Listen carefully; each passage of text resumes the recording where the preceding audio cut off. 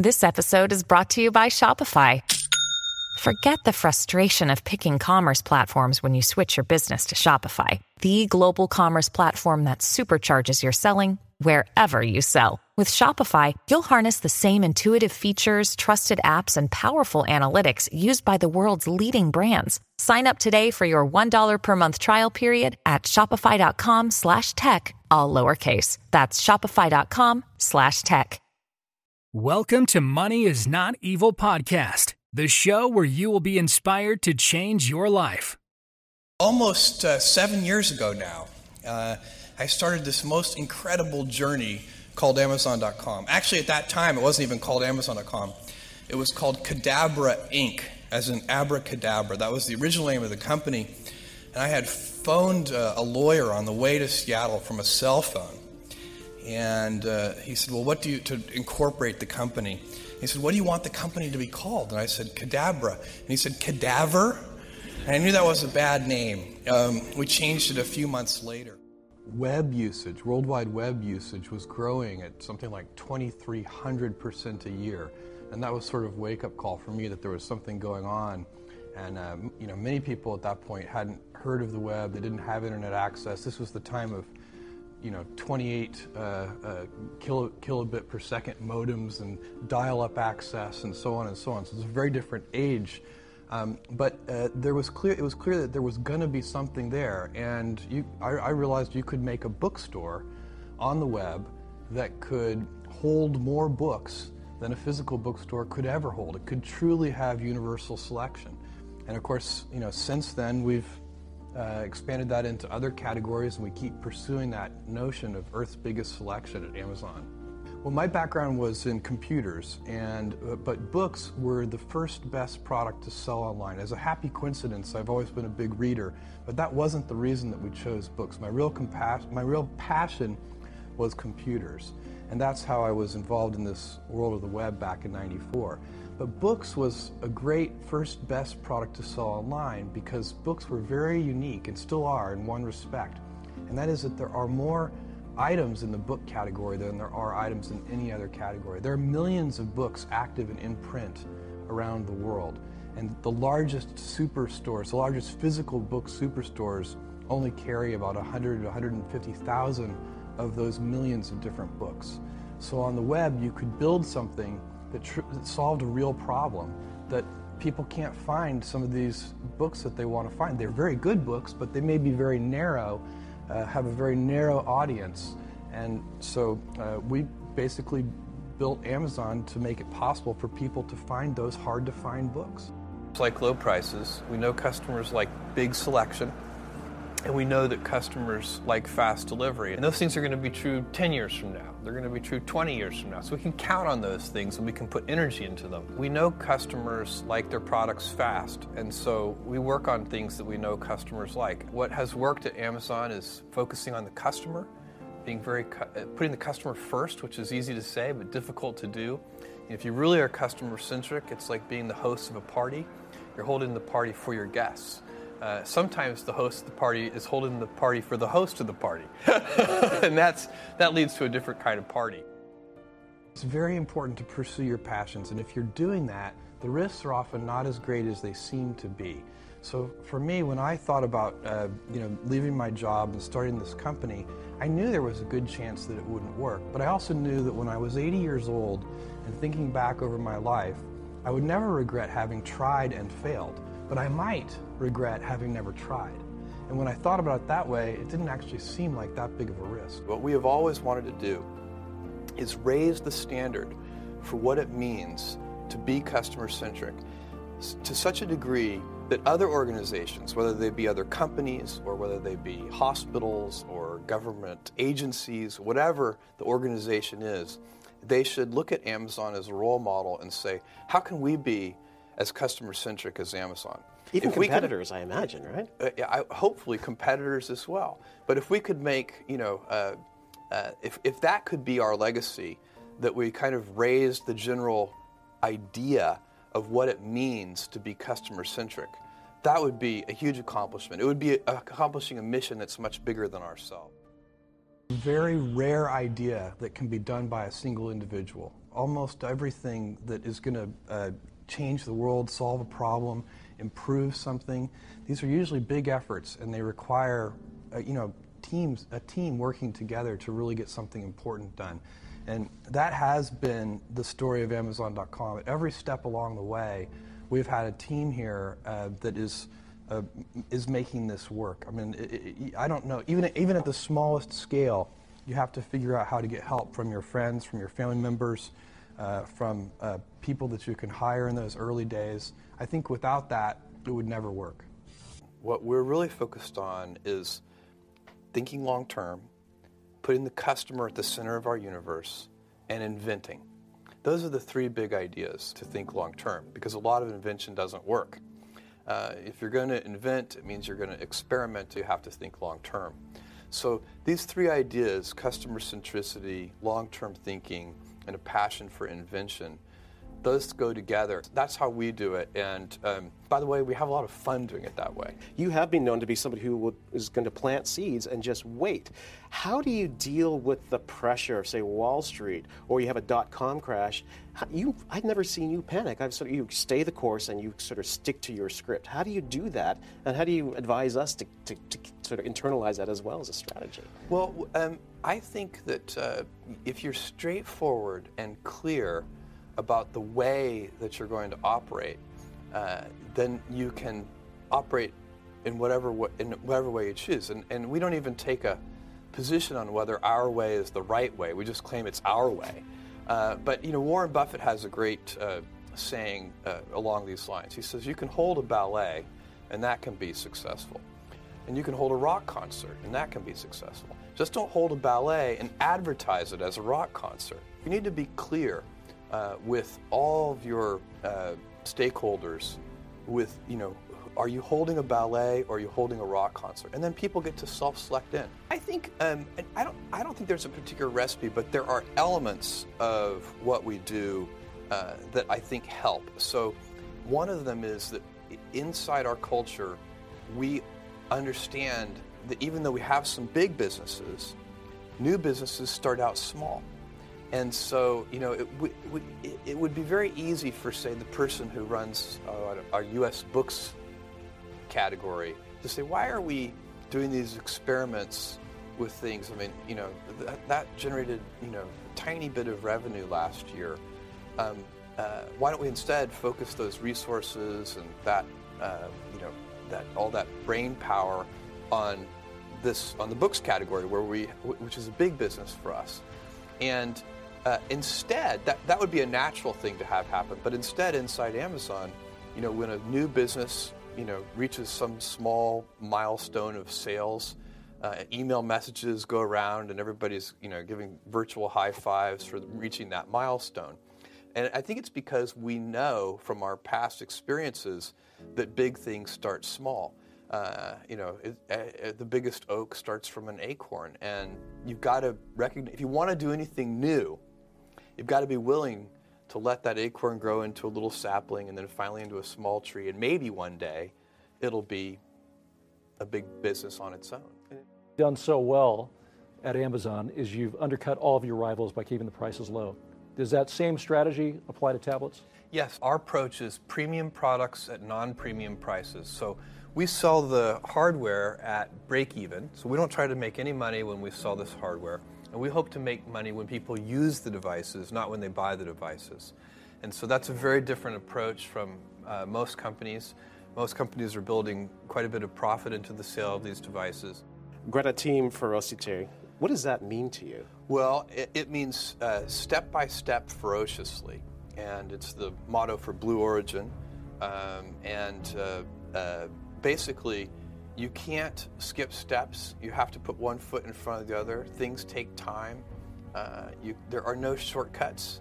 But you want to do those steps with, passion and ferocity.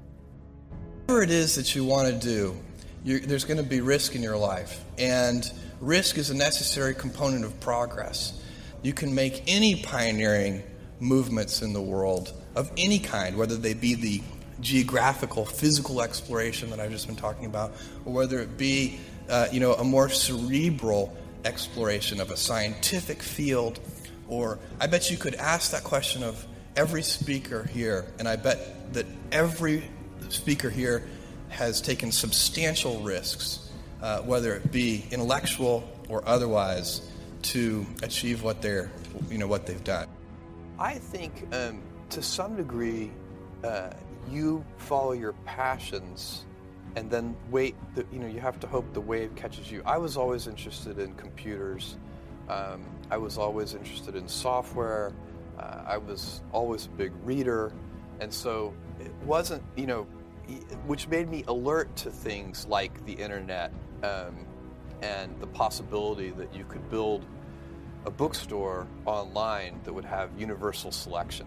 I think everybody has their own passion, their own thing that they're interested in, and then you're very alert to the things that are in the sphere of influence of that passion.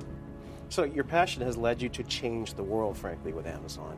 But yet you've got Blue Origin, you've got Bezos Explorations. Why can't somebody like you just rest on your laurels? Go play golf.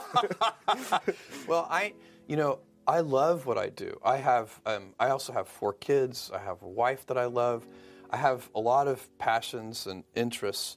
But one of them is, at Amazon, the rate of change is so high, and I love that. I love the pace of change. I love the fact that I get to work with these big smart teams. The people I work with are so smart, and they're self-selected for loving to invent on behalf of customers. And so, it's not. Do I love every moment of every day? No, that's why they call it work.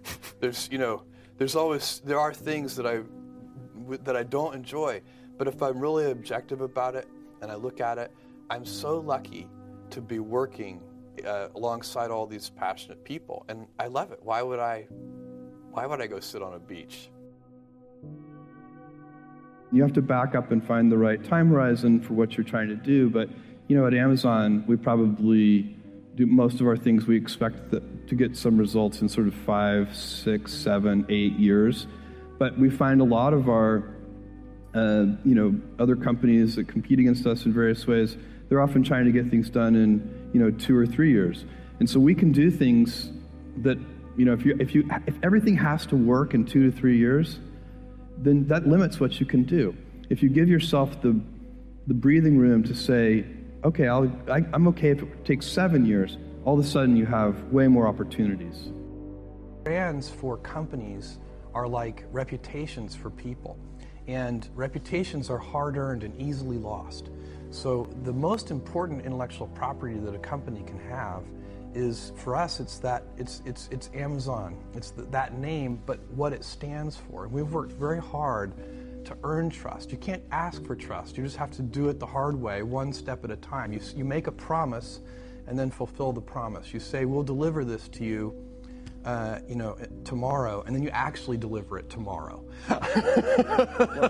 And if you do that over and over again, then ultimately you can instill your company's name with a reputation. And that's, I think, sometimes people talk about brands in this very amorphous way, but for me, I like to think of it as a person, and what is the reputation that person has, and how have they earned that reputation? I always wanted to please. It was one of the things, and I think one of the things that these teachers who are really, really good do is they recognize that their students, they create that environment where you can be very satisfied by the process of learning that's going on. So it's like anything. If you do something and you find it to be a very satisfying experience, then you want to do more of it. And so the great teachers somehow convey in their very attitude and their words and their actions and everything they do that this is an important thing you're learning. And by doing that, you end up wanting to do more of it and more of it and more of it. And I think that's a real talent that some people have to kind of convey the importance of that and to reflect it back to the student. It's not easy to make things different. I mean, it's not difficult. It's not hard to make things different, but it is hard to make things different and better. Most of the solutions, most of the problems in the world already have solutions of one kind or another. All of those solutions can be improved upon. There's no chance that anything is perfected yet. I don't believe that. But all those solutions are highly evolved, and they've been, people have been working on solutions to most problems for a long time. But still, somebody, it wasn't that long ago, somebody figured out that you should add wheels to suitcases. Pretty good improvement. When we were Amazon.Toast, we only had when we were declared Amazon.Toast, I think we had 150 employees. Barnes & Noble had 30,000 employees.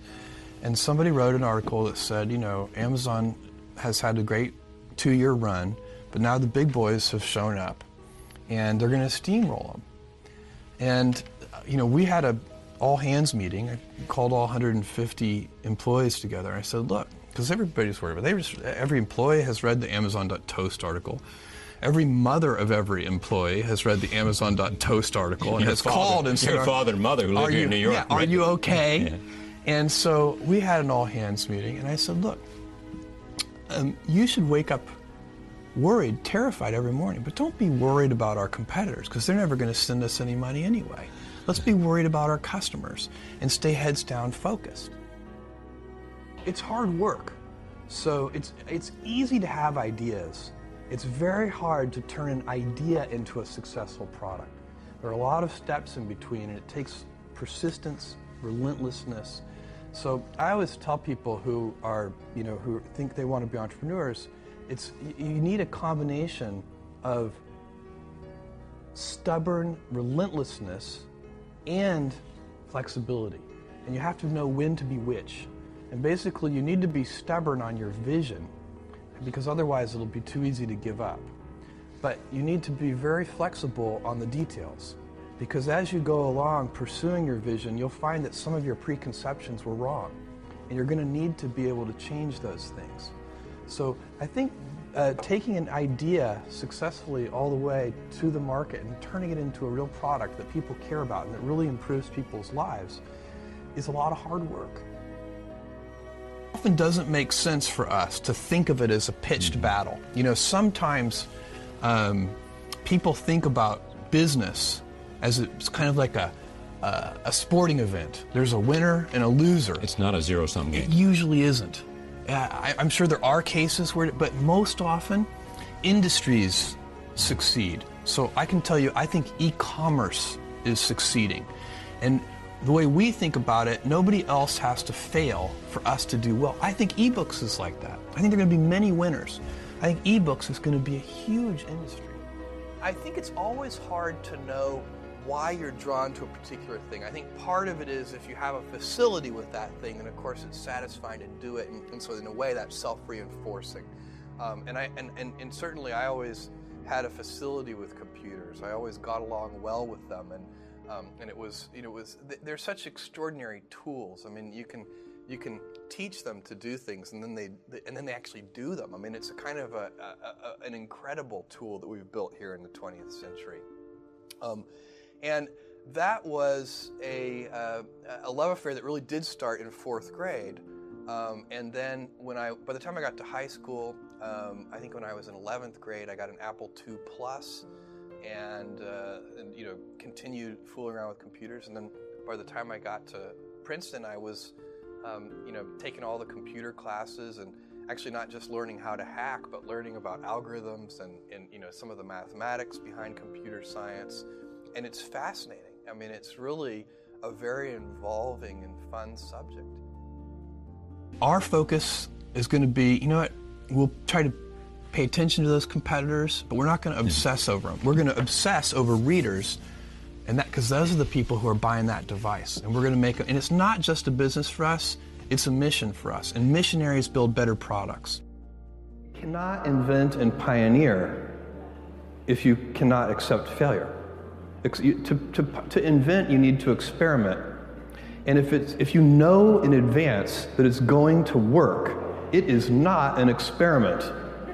And so that's a very important thing. They are inseparable twins, failure and invention. And so you have to be willing to do that. And it's embarrassing to fail. It's always embarrassing to fail. But you have to say, no, that's not how this works. If I said to you, you have a 10% chance with a particular decision, a 10% chance of a 100x return, you should take that bet every time. But you're still going to be wrong 9 out of 10 times, and it's going to feel bad 9 out of 10 times. And with technology, the outcomes, the results can be very long-tailed. The payoff can be very asymmetric, which is why you should do so much experimentation. Everybody knows that if you swing for the fences, you hit more home runs, but you also strike out more. But with the baseball, that analogy doesn't go far enough, because with baseball, no matter how well you connect with the ball, you can only get 4 runs. The success is capped at 4 runs. But in business, every once in a while, you step up to the plate and you hit the ball so hard, you get 1,000 runs. And so when you have that kind of asymmetric payoff, and one at bat can get you 1,000 runs, it encourages you to experiment more. It's the right business decision to experiment more. It's also better for your customers. Customers like the successful experiments. You are 23 years old is that you don't already know everything.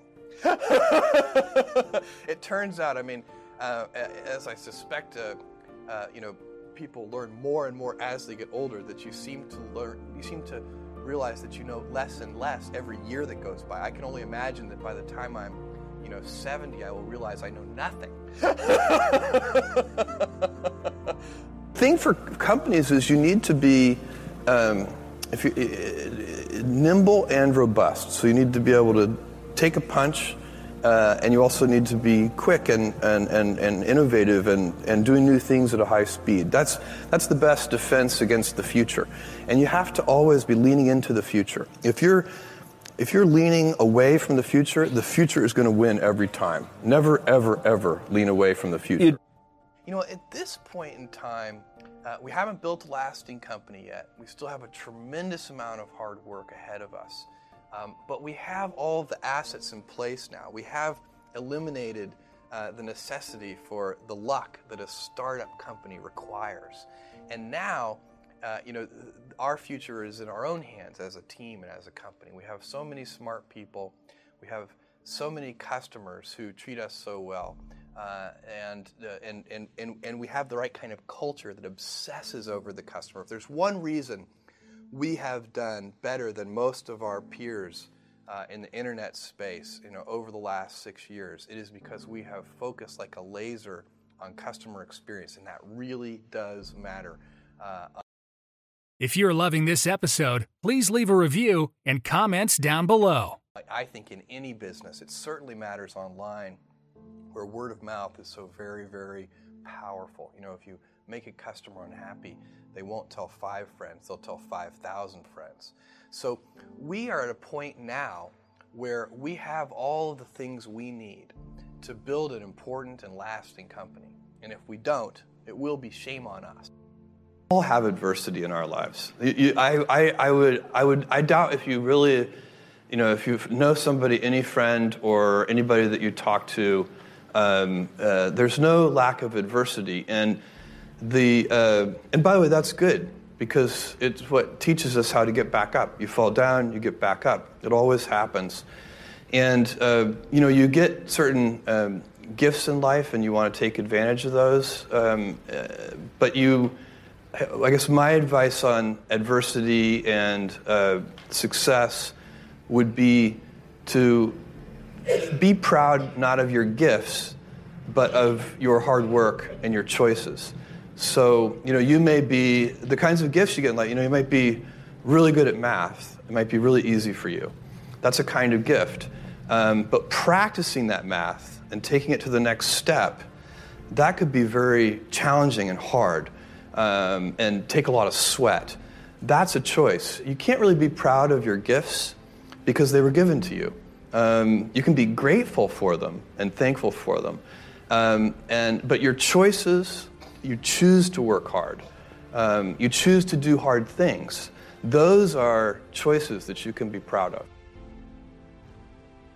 You can be, I think one of the things that's very important to note about stress is that stress primarily comes from not taking action over something that you can have some control over.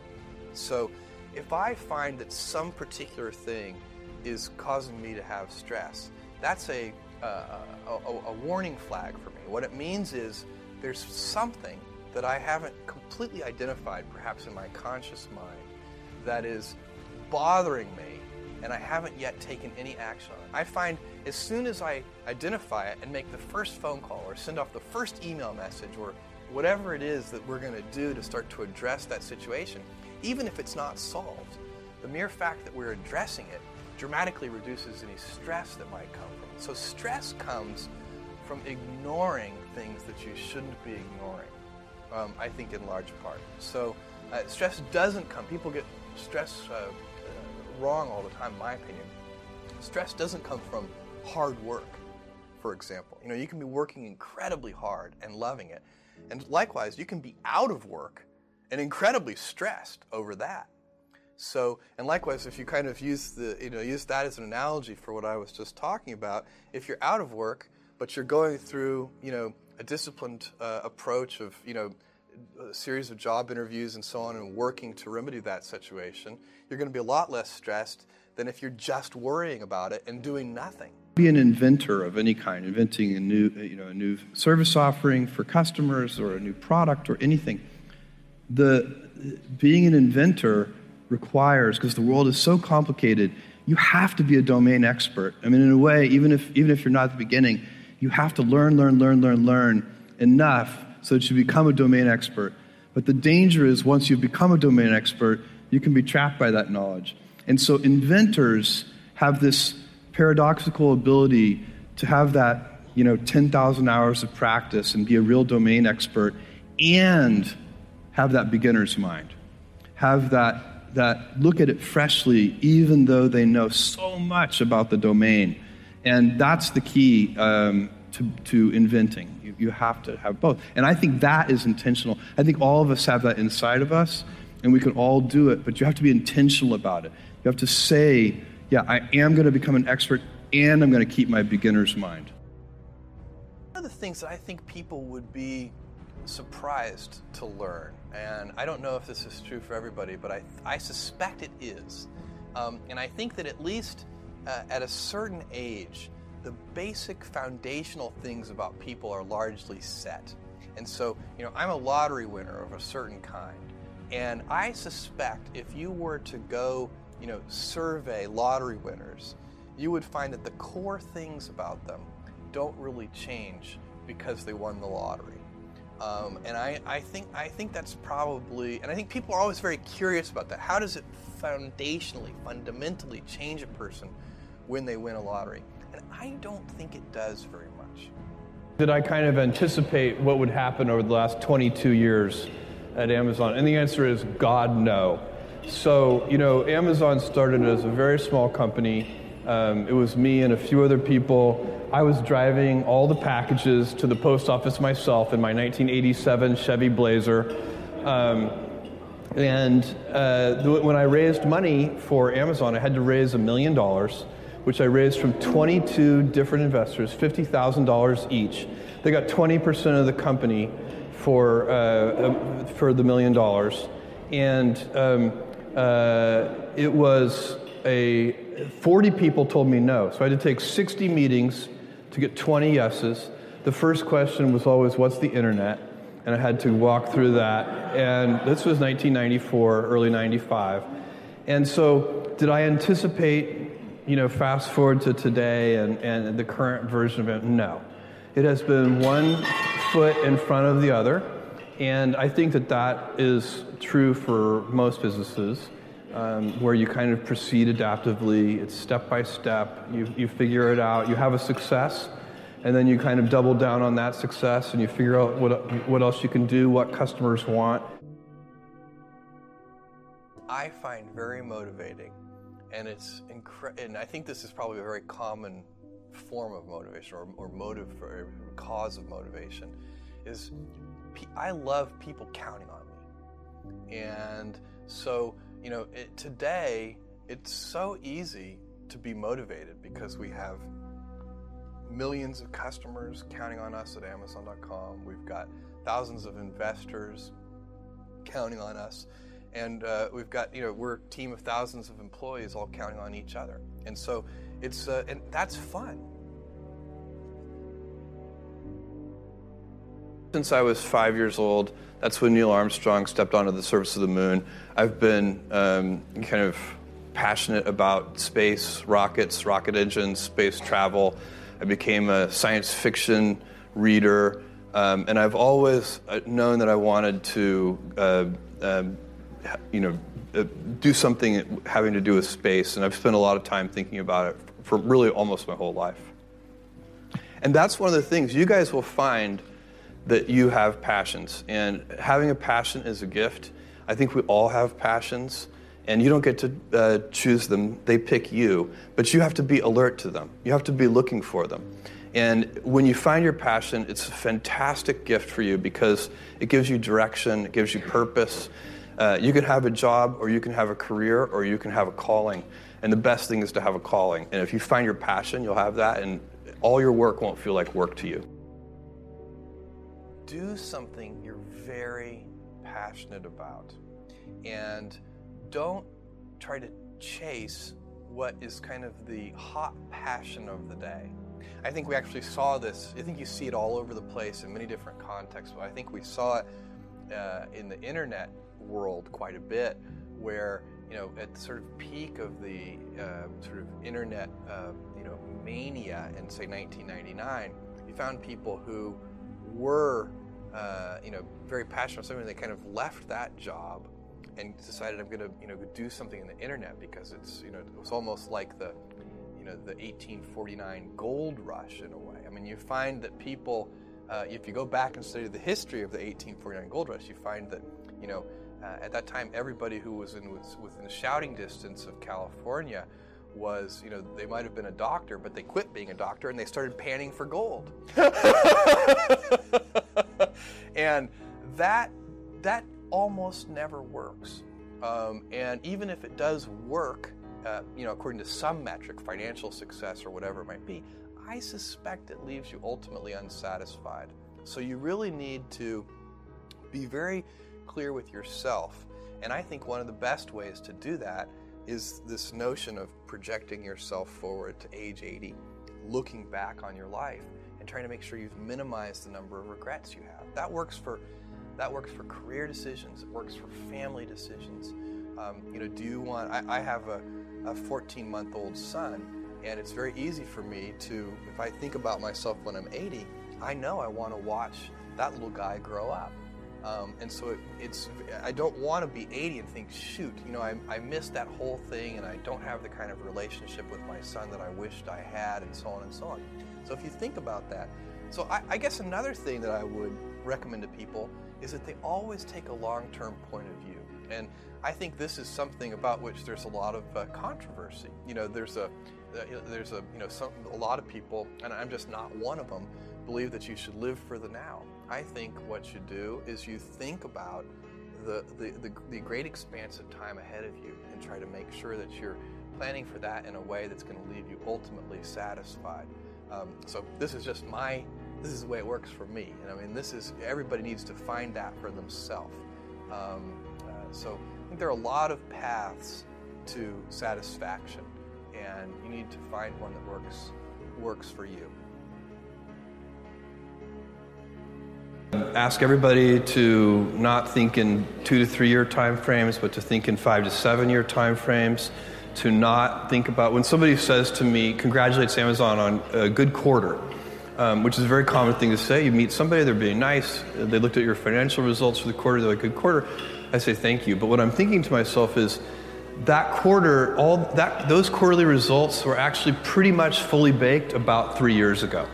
And so like today, I'm working on, a quarter that is going to happen in 2020, not next quarter. Next quarter, for all practical purposes, is done already, and it's probably been done for a couple of years.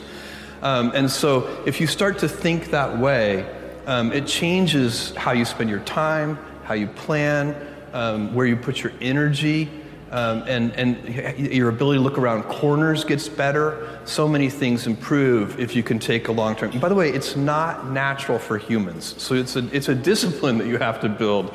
The kind of get rich slowly schemes are not big sellers on infomercials.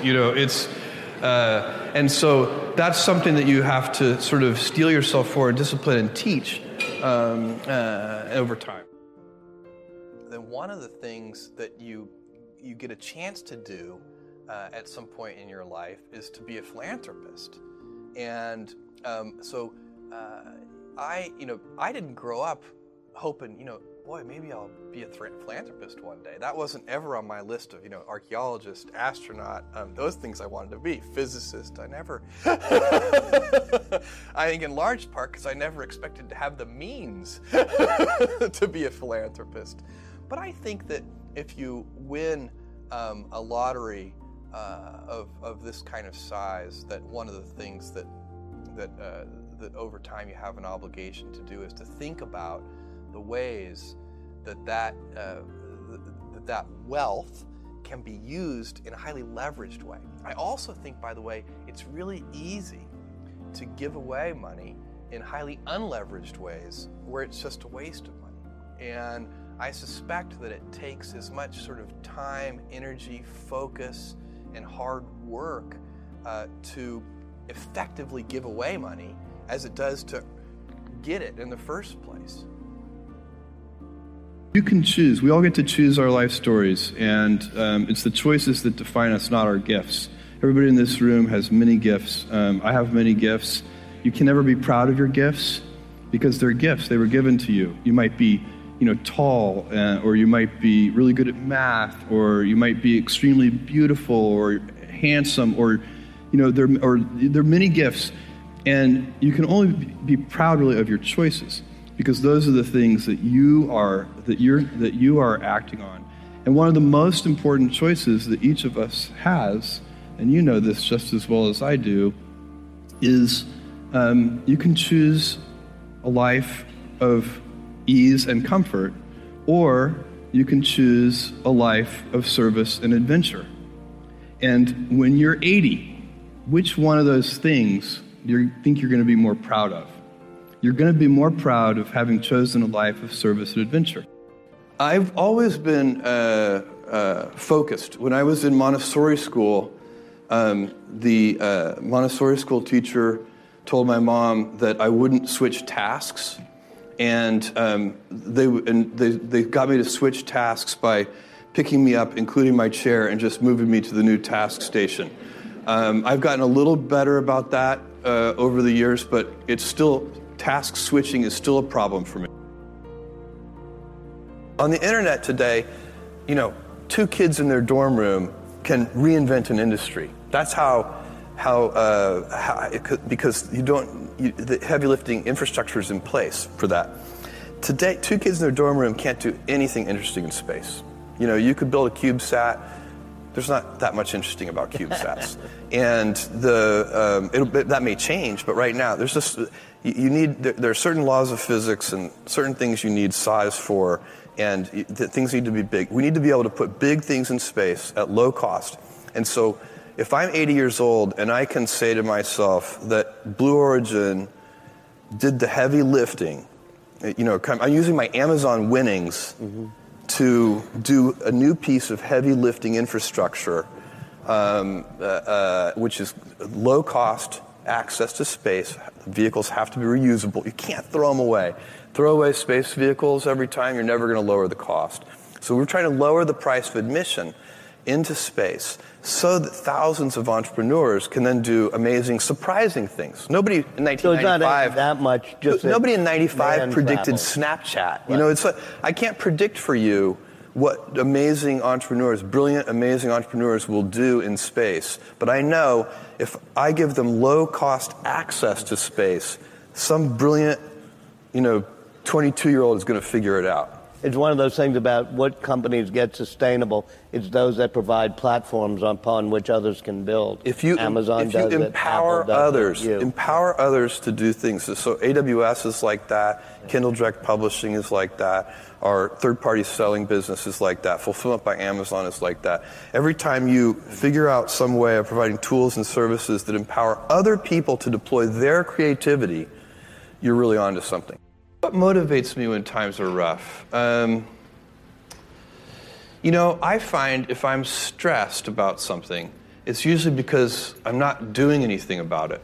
And so if I'm stressed about something, I'm trying to figure out, why am I stressed? I'm listening to my body as a signal that something is awry. And then I find that the stress goes away the second I take the first step of identify the source of the stress. Why am I stressed about this? What's going on?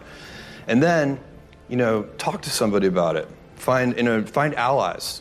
I would say that if you can find friends who are interested in similar things or want to help you solve a problem, problem solving is inspiring for me all by itself.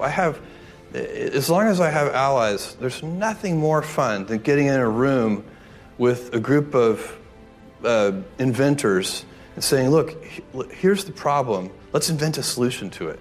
And as soon as you start doing that, I find that it turns from something that might create stress into something that creates fun.